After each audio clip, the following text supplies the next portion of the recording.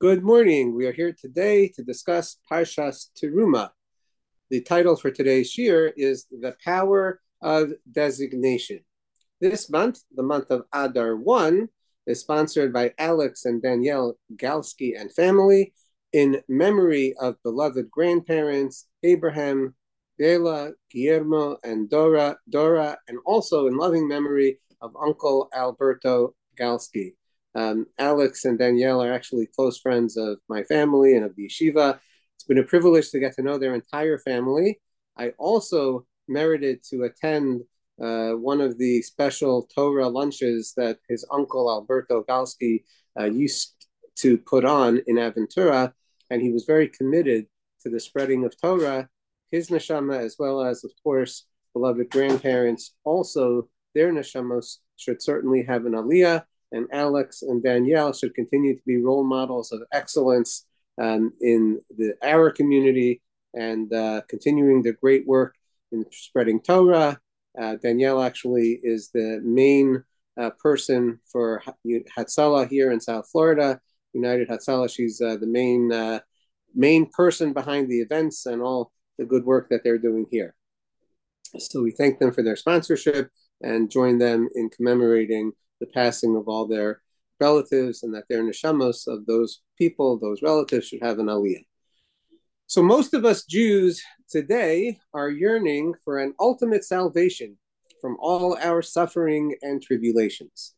Nonetheless, despite all this pain that is ongoing, all the uncertainty, all the difficulty, amidst all of our current national crises and challenges, there is a tremendous undercurrent of courage, resolute commitment, comfort, and pride.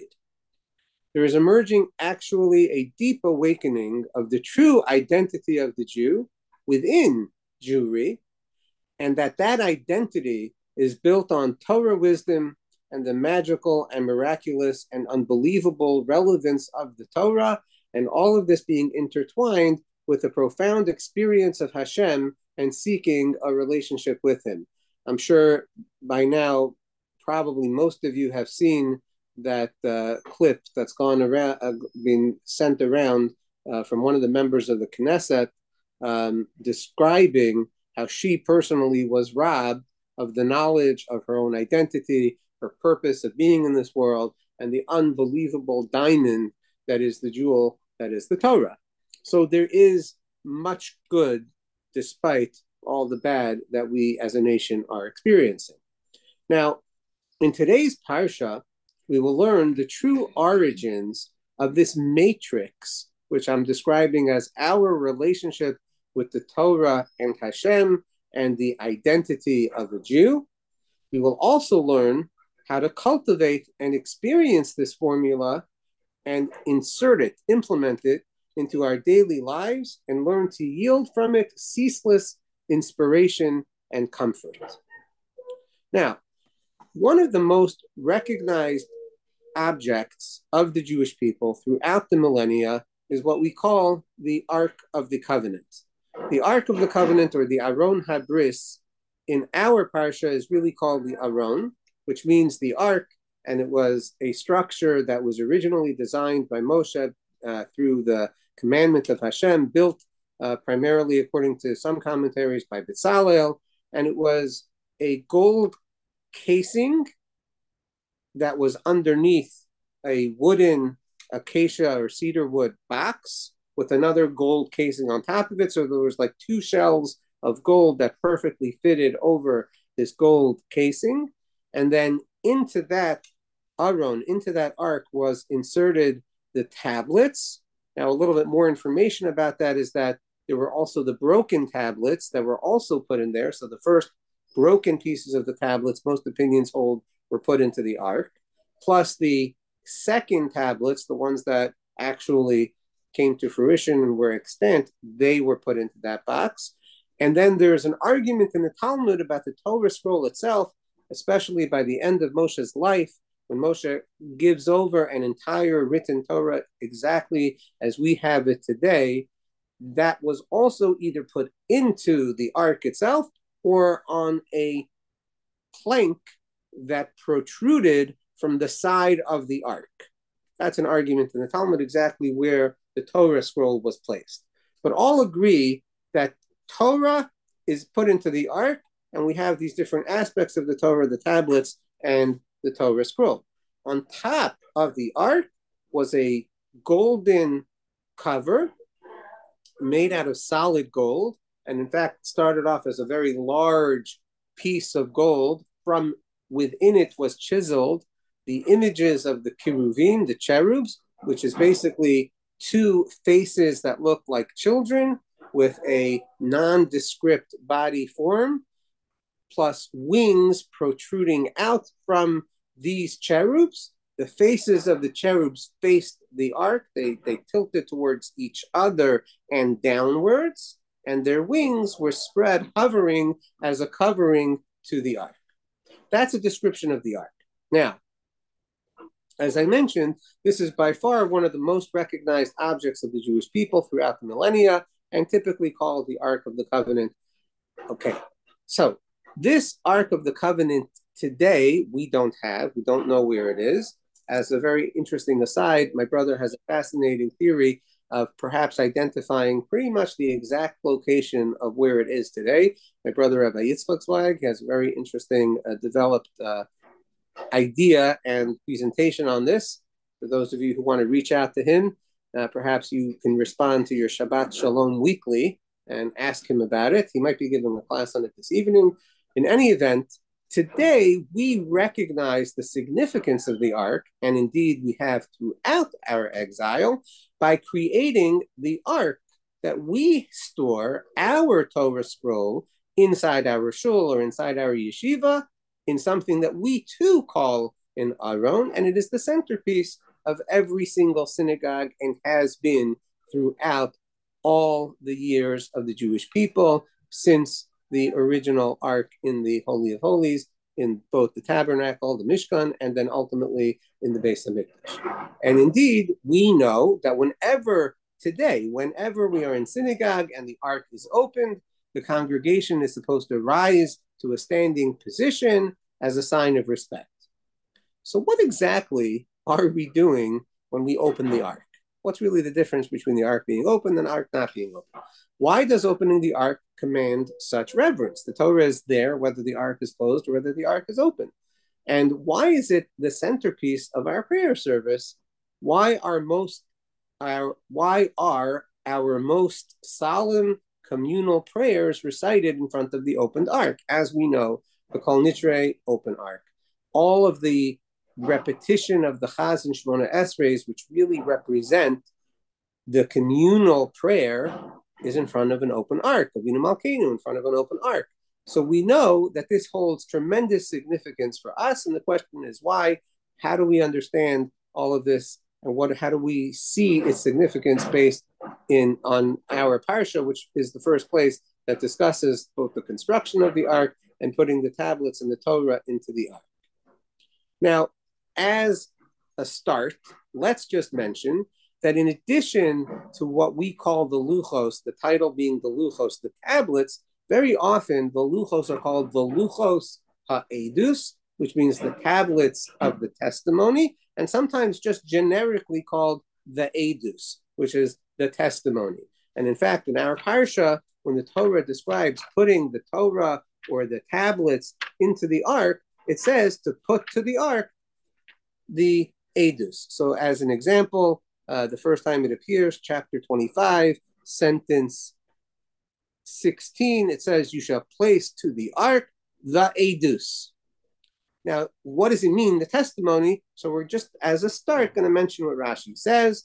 Rashi to that sentence explains that the Torah, which is a little bit murky in Rashi, does Rashi mean the Torah scroll eventually? Does he mean the tablets? So for our purposes today, we're just going to talk about both the Torah and the tablets, which is a testimony between me and you Jewish people that I have ordained the commandments written in it. So what do we mean, the tablets of the testimony? What is it that we're inserting into the ark?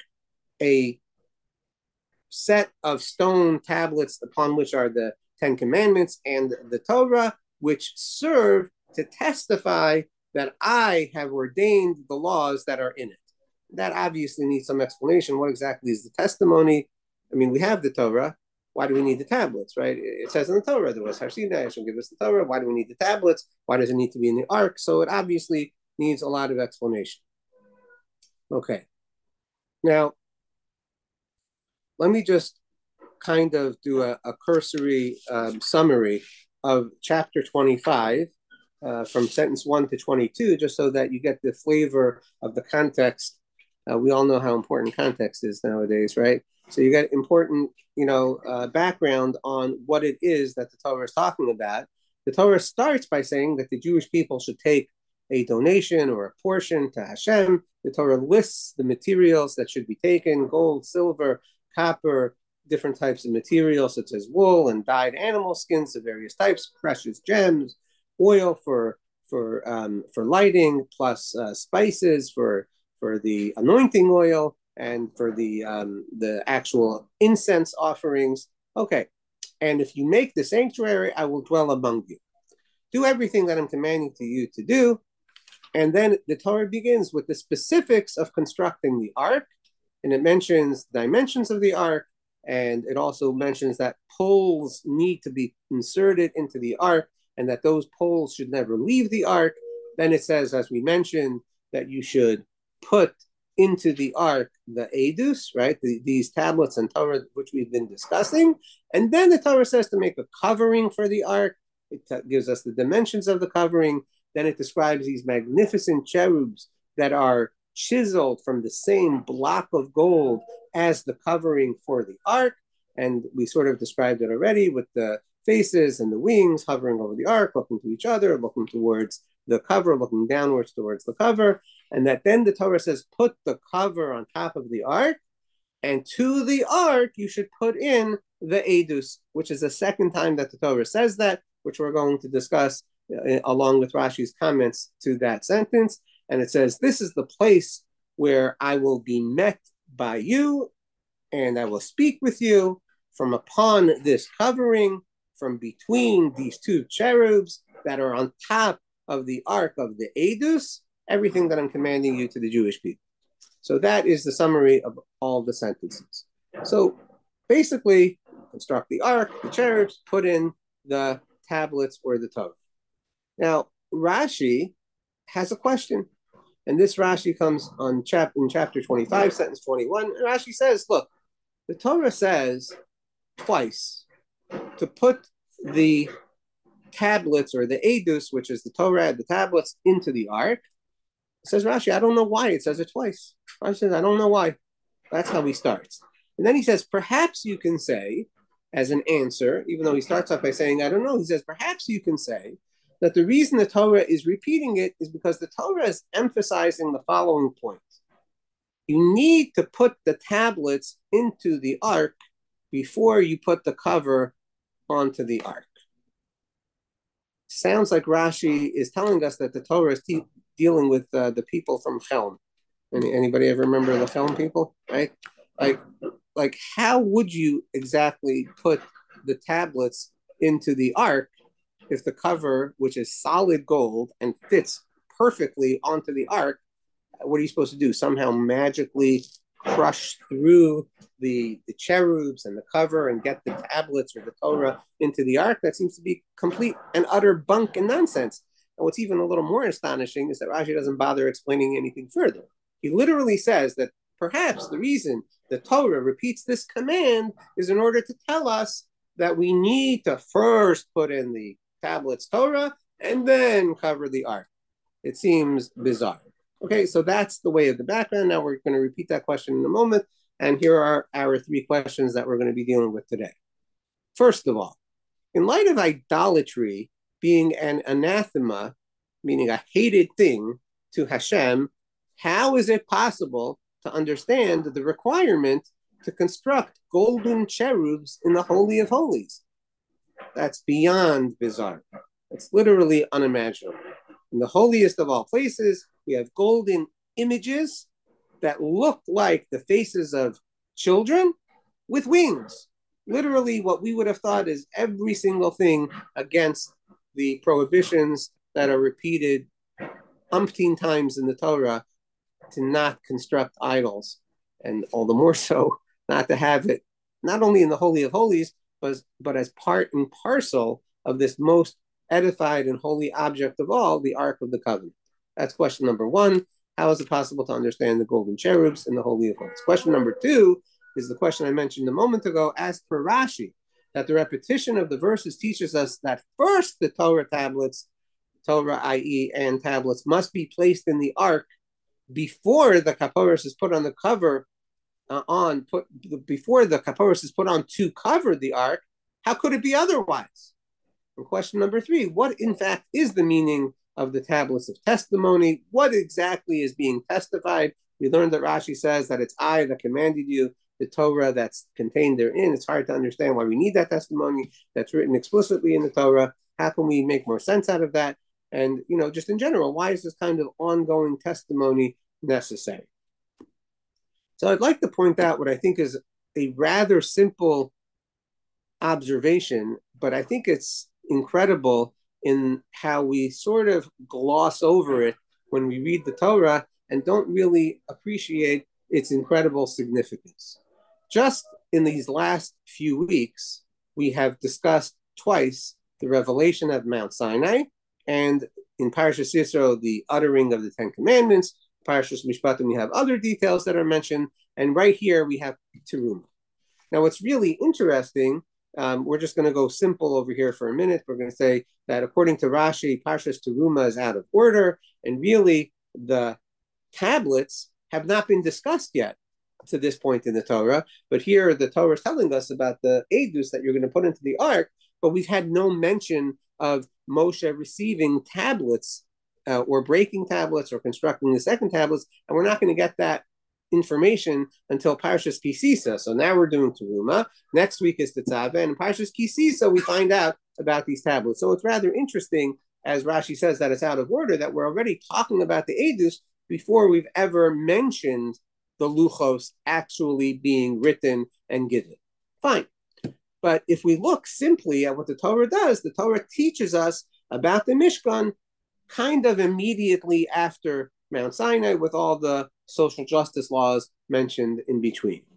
So what I'd like to point out is that at the very end of Parshas Yisro, we have an astonishing statement, which again, we kind of all gloss over it without realizing its significance. At the end of Parshas Yisro, the Jewish people have been blown away, literally according to the Midrash, and figuratively, certainly according to the sentences. It says the people trembled and they stood from a distance, and they said to Moshe, listen, Moshe, you speak with us. God should not speak with us lest we will die. Now, we discussed some of these sentences, but here's a very interesting point. What makes the Jewish people think that Hashem is going to communicate with them further? Hashem came, he spoke the Ten Commandments, they were blown away. Why should they assume that God is going to continue to speak to them, that they are now asking, listen, Moshe, from this point forward, you speak to Hashem and you tell us what Hashem said? Obviously, the Torah is telling us an amazing fact.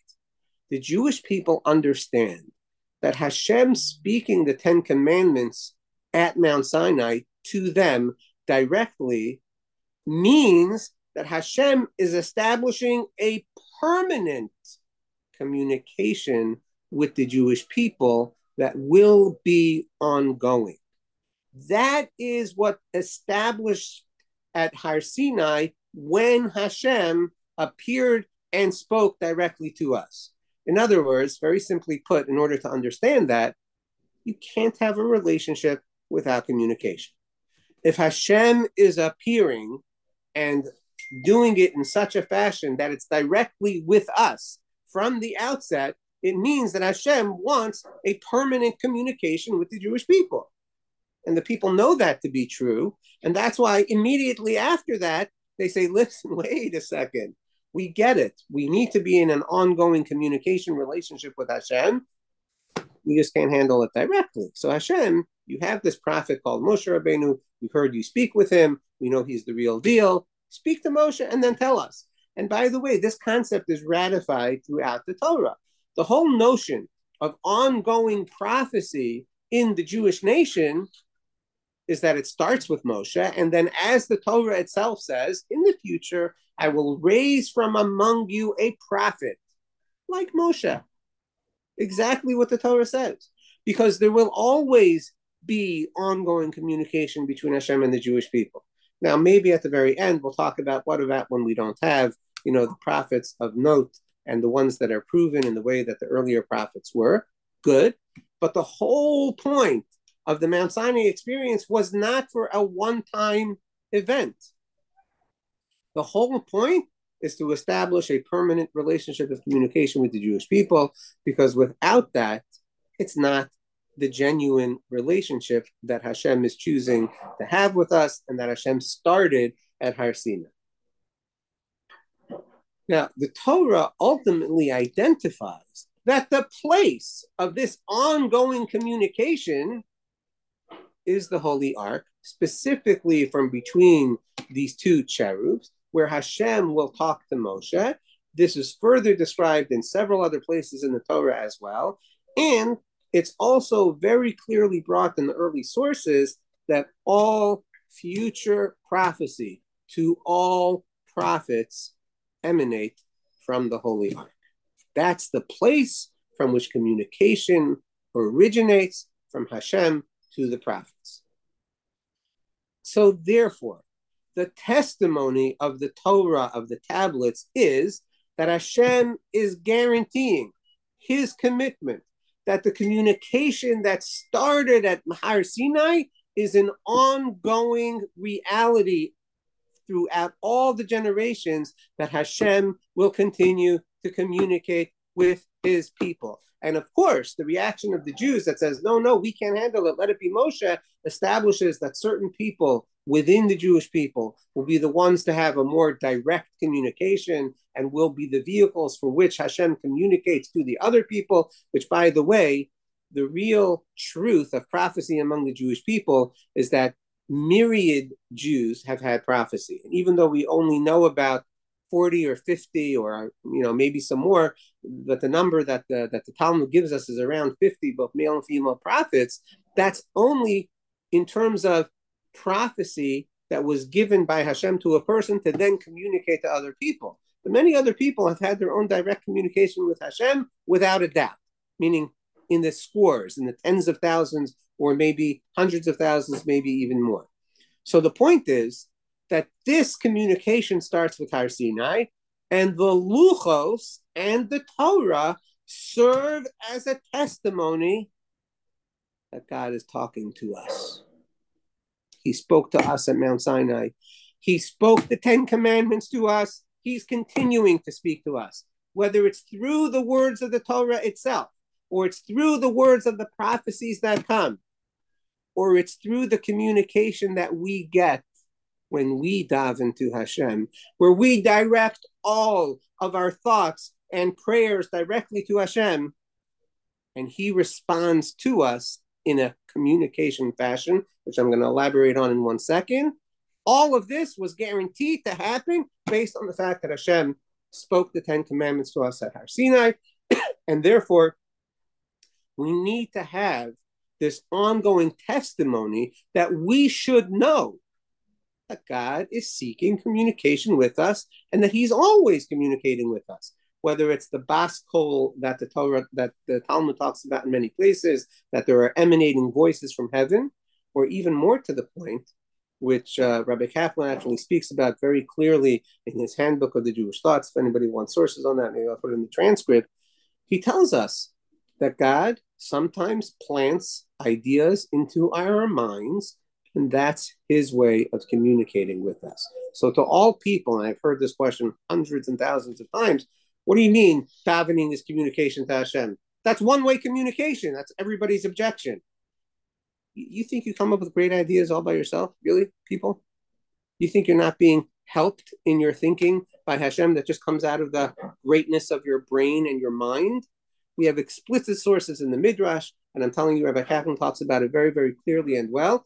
Very often, when ideas pop into a person's mind, it is a way of Hashem communicating with us. And don't tell me that this doesn't happen to you. I just had a conversation with my wife a week ago on Shabbos where she really, really wanted to tell me three things. She tells me the first thing, and I say, listen, I don't mean to cut you off, but I want to tell you a second thing. And then as soon as I tell it to her, she shows me a piece of paper where the second thing that I told her, she had written down to tell me. We had not talked about it maybe ever, or maybe in passing more than like a year ago or two ago.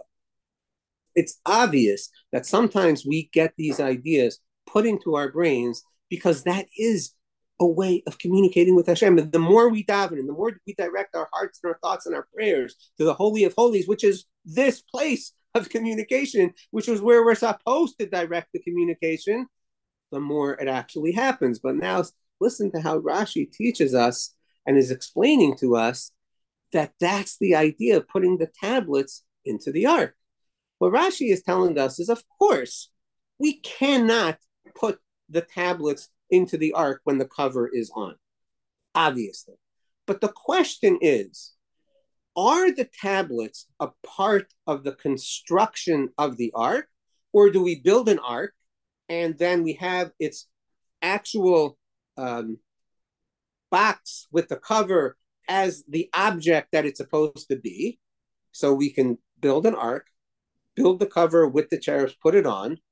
Or is it not possible to have an ark without the tablets?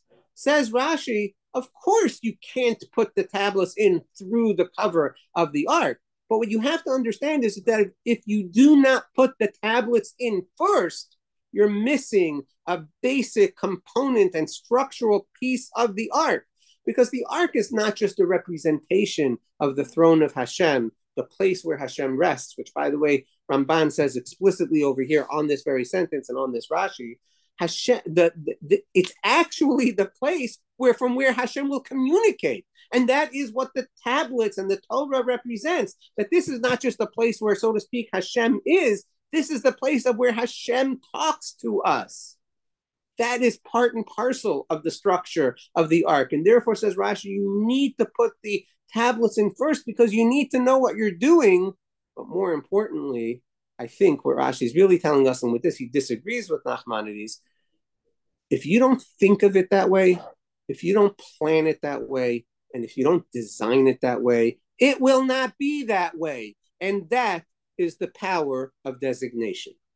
It's not enough that, hey, you have the tablets in the ark and you can cover it, then you can put the take off the cover and then put in the tablets afterwards. No. You have to know from the beginning what you're doing. You have to know not only the design structure plan and the components that need to be in there, you need to know the purpose, and you need to build it with that purpose in mind, and you need to designate it that way, or else it will not be that way. And that's the power of human designation. Let me give you a simple example. Very interesting story I heard this week is that, some people I think still watch the Super Bowl. Okay, it's a free country so far, I guess. And some people find that a good experience. Wonderful. So a woman related to me that she went to watch the Super Bowl with her family, and about halfway into it, she was actually very unhappy. And I said to her, like, okay, why were you unhappy? She said, because I don't care about football. I went to be there to share the joy of my children that were enjoying this. And I wanted to bond with my children over this. I remember how my father used to do our hobbies or activities with us and watch them with us. And that gave me so much joy. I wanted to do that for my children. But I realized halfway through that wasn't happening. So I asked her, did anybody know that was your intention or your plan? And she said, no. I said, it's not enough to think about it. You have to plan it and you have to design it to be that way. Let's do another example. Let's call it dinner at home. If dinner is a place where we eat and sometimes grunt at each other, or maybe in passing ask each other about our day, that's one experience. But if dinner is the place where we're choosing to share, to talk about meaningful things, and to talk about our day in meaningful ways, it's a whole different dinner experience. But it doesn't just happen because, hey, we're sitting around. It happens because that's the thinking, that's the planning, and that's the design implementation. And that's what Rashi is telling us here, by the luchos and the Torah that is so critical. We cannot walk into shul, as an example today, with the idea that this is simply where we ask Hashem for things. It's the place where Hashem is talking to us. We have to understand that when we open the ark, it's a reminder. We see the Torah in it. We see the testimony of the fact that Hashem is communicating with us, that he wants this ongoing relationship to be a relationship not only where we follow instructions, but where he talks to us. That's why our most meaningful prayers and our most solemn communal prayers, which we'll elaborate on in a second, are done in front of an open ark.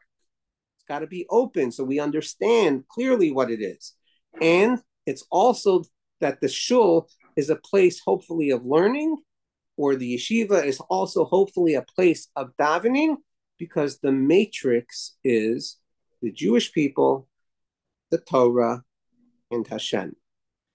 In the words of the Tikkunei Zohar, Yisrael ve'oraisa ve'kudusha v'richu chad. Hashem, or in the order in the Zohar, Tikkunei Zohar, the Jewish people and the Torah and Hashem are one. We are a unit. So the ark represents that unit, which is the Hashem resting on the ark, the Torah that is in it, and the Jewish people are represented by the two cherubs, as the Talmud in Bava Basra tells us, that these two cherubs are like two students taking leave of their teacher, which means that they're learning with each other, they're learning from Hashem, they're taking the communication and the learning that they get from Hashem, and they're learning it together, and they're bonding together, which is, of course, as most of us know, when the Jewish people got along with one another, the cherubs were facing each other, and when they did not, the cherubs turned magically and faced away from one another. But really, the message behind that is, we will not have communication with Hashem if we are not facing and communicating with each other. It's not going to work. That's the place where we're communicating with Hashem. Why are we talking about if the Jewish people are getting along? The answer is because we don't get the prophecy, we don't get the help from Hashem unless we are working together to be unified in that relationship with Hashem. That's the only way we get communication with Hashem. Forget about that. It's important to get along. For sure, that's true. But that's also the only way that we really have existentially, practically implemented into our lives the proper communication from Hashem. It's all part and parcel of understanding that the Torah, which represents our communication with Hashem, is being studied by the cherubs that cover the Torah, and that this is the place from which Hashem will communicate from between the two cherubs. That's what the Torah says. The communication comes above the ark, which is on the testimony, from between the two cherubs. That's the only way to have proper ongoing communication with Hashem. So if we want to implement this in our lives, we need to recognize one very simple fact. Deepening and making more profound our communication with each other enables us to have a better communication with Hashem. So when you work on your Shabbos table, on your Pesach Seder, on your dinner table, on your daily interactions, both with your family members and with your fellow community members, you have to deepen the communication with each other. That's when Hashem talks to us. And here, let me give you the ultimate proof. After the sin of the spies, Rashi says that Hashem no longer communicated with Moshe the same way because of the sin of the spies. For 38 years, Hashem did not have the same kind of communication with Moshe because of the sin of the spies. Because the whole point of talking to Moshe here between the two cherubs is as a means of communicating with the Jewish people. Okay, you can tell me whatever you want. Moshe was the greatest prophet that ever lived. Hashem was still not communicating with him because it's all about communicating with the Jewish people. That's why Hashem communicates with the prophet. And so that's really what Rashi is telling us over here, is that the testimony is the interest that Hashem has in having this profound communication with us, the Jewish people. Hashem accepted the request of the Jewish people that we needed to be readying ourselves more, and that Hashem would talk to Moshe, and Moshe would convey to us his messaging. But ultimately, it's really all about communicating with the Jewish people. So the answers to our questions are that even though idolatry is obviously horrendous, the message of the cherubs is the reality of the Jewish people.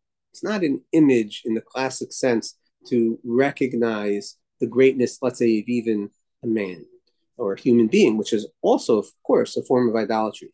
But recognizing that the Jewish people as a whole are the only way to have a genuine relationship of communication with Hashem is not idolatry. It's exactly what happened at Mount Sinai. We were unified, and that's when Hashem communicated to us. And if we don't understand that that, in fact, is necessary for the proper communication with Hashem, then we are missing the boat on having this dynamic and intimate relationship with Hashem. And that's why Rashi tells us we have to have that intention that when we're putting the tablets into the ark, it's to signify that this is not only a place where Hashem is, it's a place where we communicate with Hashem, but it's built on the idea that we're working with each other to have that communication with one another and the Torah study with one another, and then a communication with Hashem. And that's the testimony. The testimony is that this is the ongoing reminder that this relationship with Hashem is all about an ongoing communication with Him that starts with prophecy with Moshe, continues with the prophets of the later generations, continues even today with forms of, much lesser forms of inspiration that come to us through the way that we think about things and the way that Hashem enhances us through His help for us. That is also Hashem's ways of communicating with us. Questions or comments? Yes, Mrs. Kanoff. I don't mean to sound facetious when I ask this question, but if you're in the middle of davening and all of a sudden this great unrelated idea comes to you, can you now say, hey, thank you for the great idea. However, I'm pretty sure I'm going to forget it. Can I now write it down and say, thank you for the great idea, and it's not Hefsek Hadas? I think yes, if you're convinced that it's what Hashem wants you to think. Okay, thank you. I would say yes. Okay, good to know. Yeah. I'm sorry? Yeah, there are people that look, at reminders of things. I actually very much recommend having the top 3 things that we want in a person's pocket. I say to look at it right before Shemona Esrei, but I don't actually think it's wrong to look at it when you're praying your personal prayers. That's part of the prayer. Can you give practical ways to work on your communication with each other? Okay, practical ways to work on communication with each other. One, we're just going to do a little bit. Really, it needs its own workshop into itself. But the best thing to know about fostering communication is that it requires trust. So number 1 is making sure that you are protecting what's most important to the other person, because that's what trust is. Trust will be built when both parties know that each party protects what's most important to the other one. So that's one very important way to start relationship building and then communication building. And the other is to be paying very careful attention to what the other person is saying. So obvious things like, that I'm guilty of, and I'm sure many people are guilty of, continuing to do something on your device or, write something or whatever while the other person is talking can be seen as not listening to the other person. And there are many, many other things to go on from there, but we really should do a whole separate workshop on that. But I would just finish it with saying, you have to ask yourself, do I really care about the other person, or do I care about me instead, on what I want from the other person? You have to really start from a place of caring genuinely about the other person. Yes, Mommy. Hi, so I'm davening for certain chayalim in Israel. I've been given names. I don't know exactly when to say it, before the Shemona Esrei, in the middle of the Shemona Esrei, before I start davening. I mean, okay. I do it before I start davening anyway, but... Yeah. So can I just ask a tangential but related question? Are these names of soldiers either friends or relatives of people that you know? One is, the others are not. They've just been given. Yeah, so I'm of the opinion that mentioning name, this is my own personal opinion, and I'm happy to be proven wrong, but I think this is actually correct, that saying the names of people that we don't know and that we don't have emotional connection to vis-a-vis other people is not particularly helpful or different than praying for the soldiers. Like, I don't really know that that helps anything because it doesn't add to my power of concentration that I'm saying random names of people that I don't know unless somehow the names are inspiring you. So that's just a separate point. I feel that way about Cholim also. I really feel like if we have personal connection or connection to the people that have connection, then I feel like that makes a difference because we care about those people that care about them. Okay, but in terms of when to say it, either Shema Kolenu is perfect before Kriyat Shemea, or either before or after the second Yehiyu L'Ratzon. So right before Osa Shalom, there's a Yehiyu L'Ratzon over there. Some people would say after the Yehiyu L'Ratzon, maybe before the Yehiyu L'Ratzon. Either way. Okay, but I do feel that the soldiers that I've been davening for a couple of months, I do feel that they're like sons in a way, because I've been davening for them for so long. Yeah. Okay. It's not a lot. It's just a few. Yeah, okay. So fine. So good. I'm not saying there's anything wrong with that. I just don't know that it's that or it's the general, but either way. Okay. Okay. Thank you. Awesome. Thank you, Mommy. Reminder that my father is saying share in a few minutes, so please zoom on over to that. Anybody else with a question or comment? Okay. It's been wonderful, everyone. Thank you, Rabbi. Have a nice day. Thank you. Thank you all. When you were saying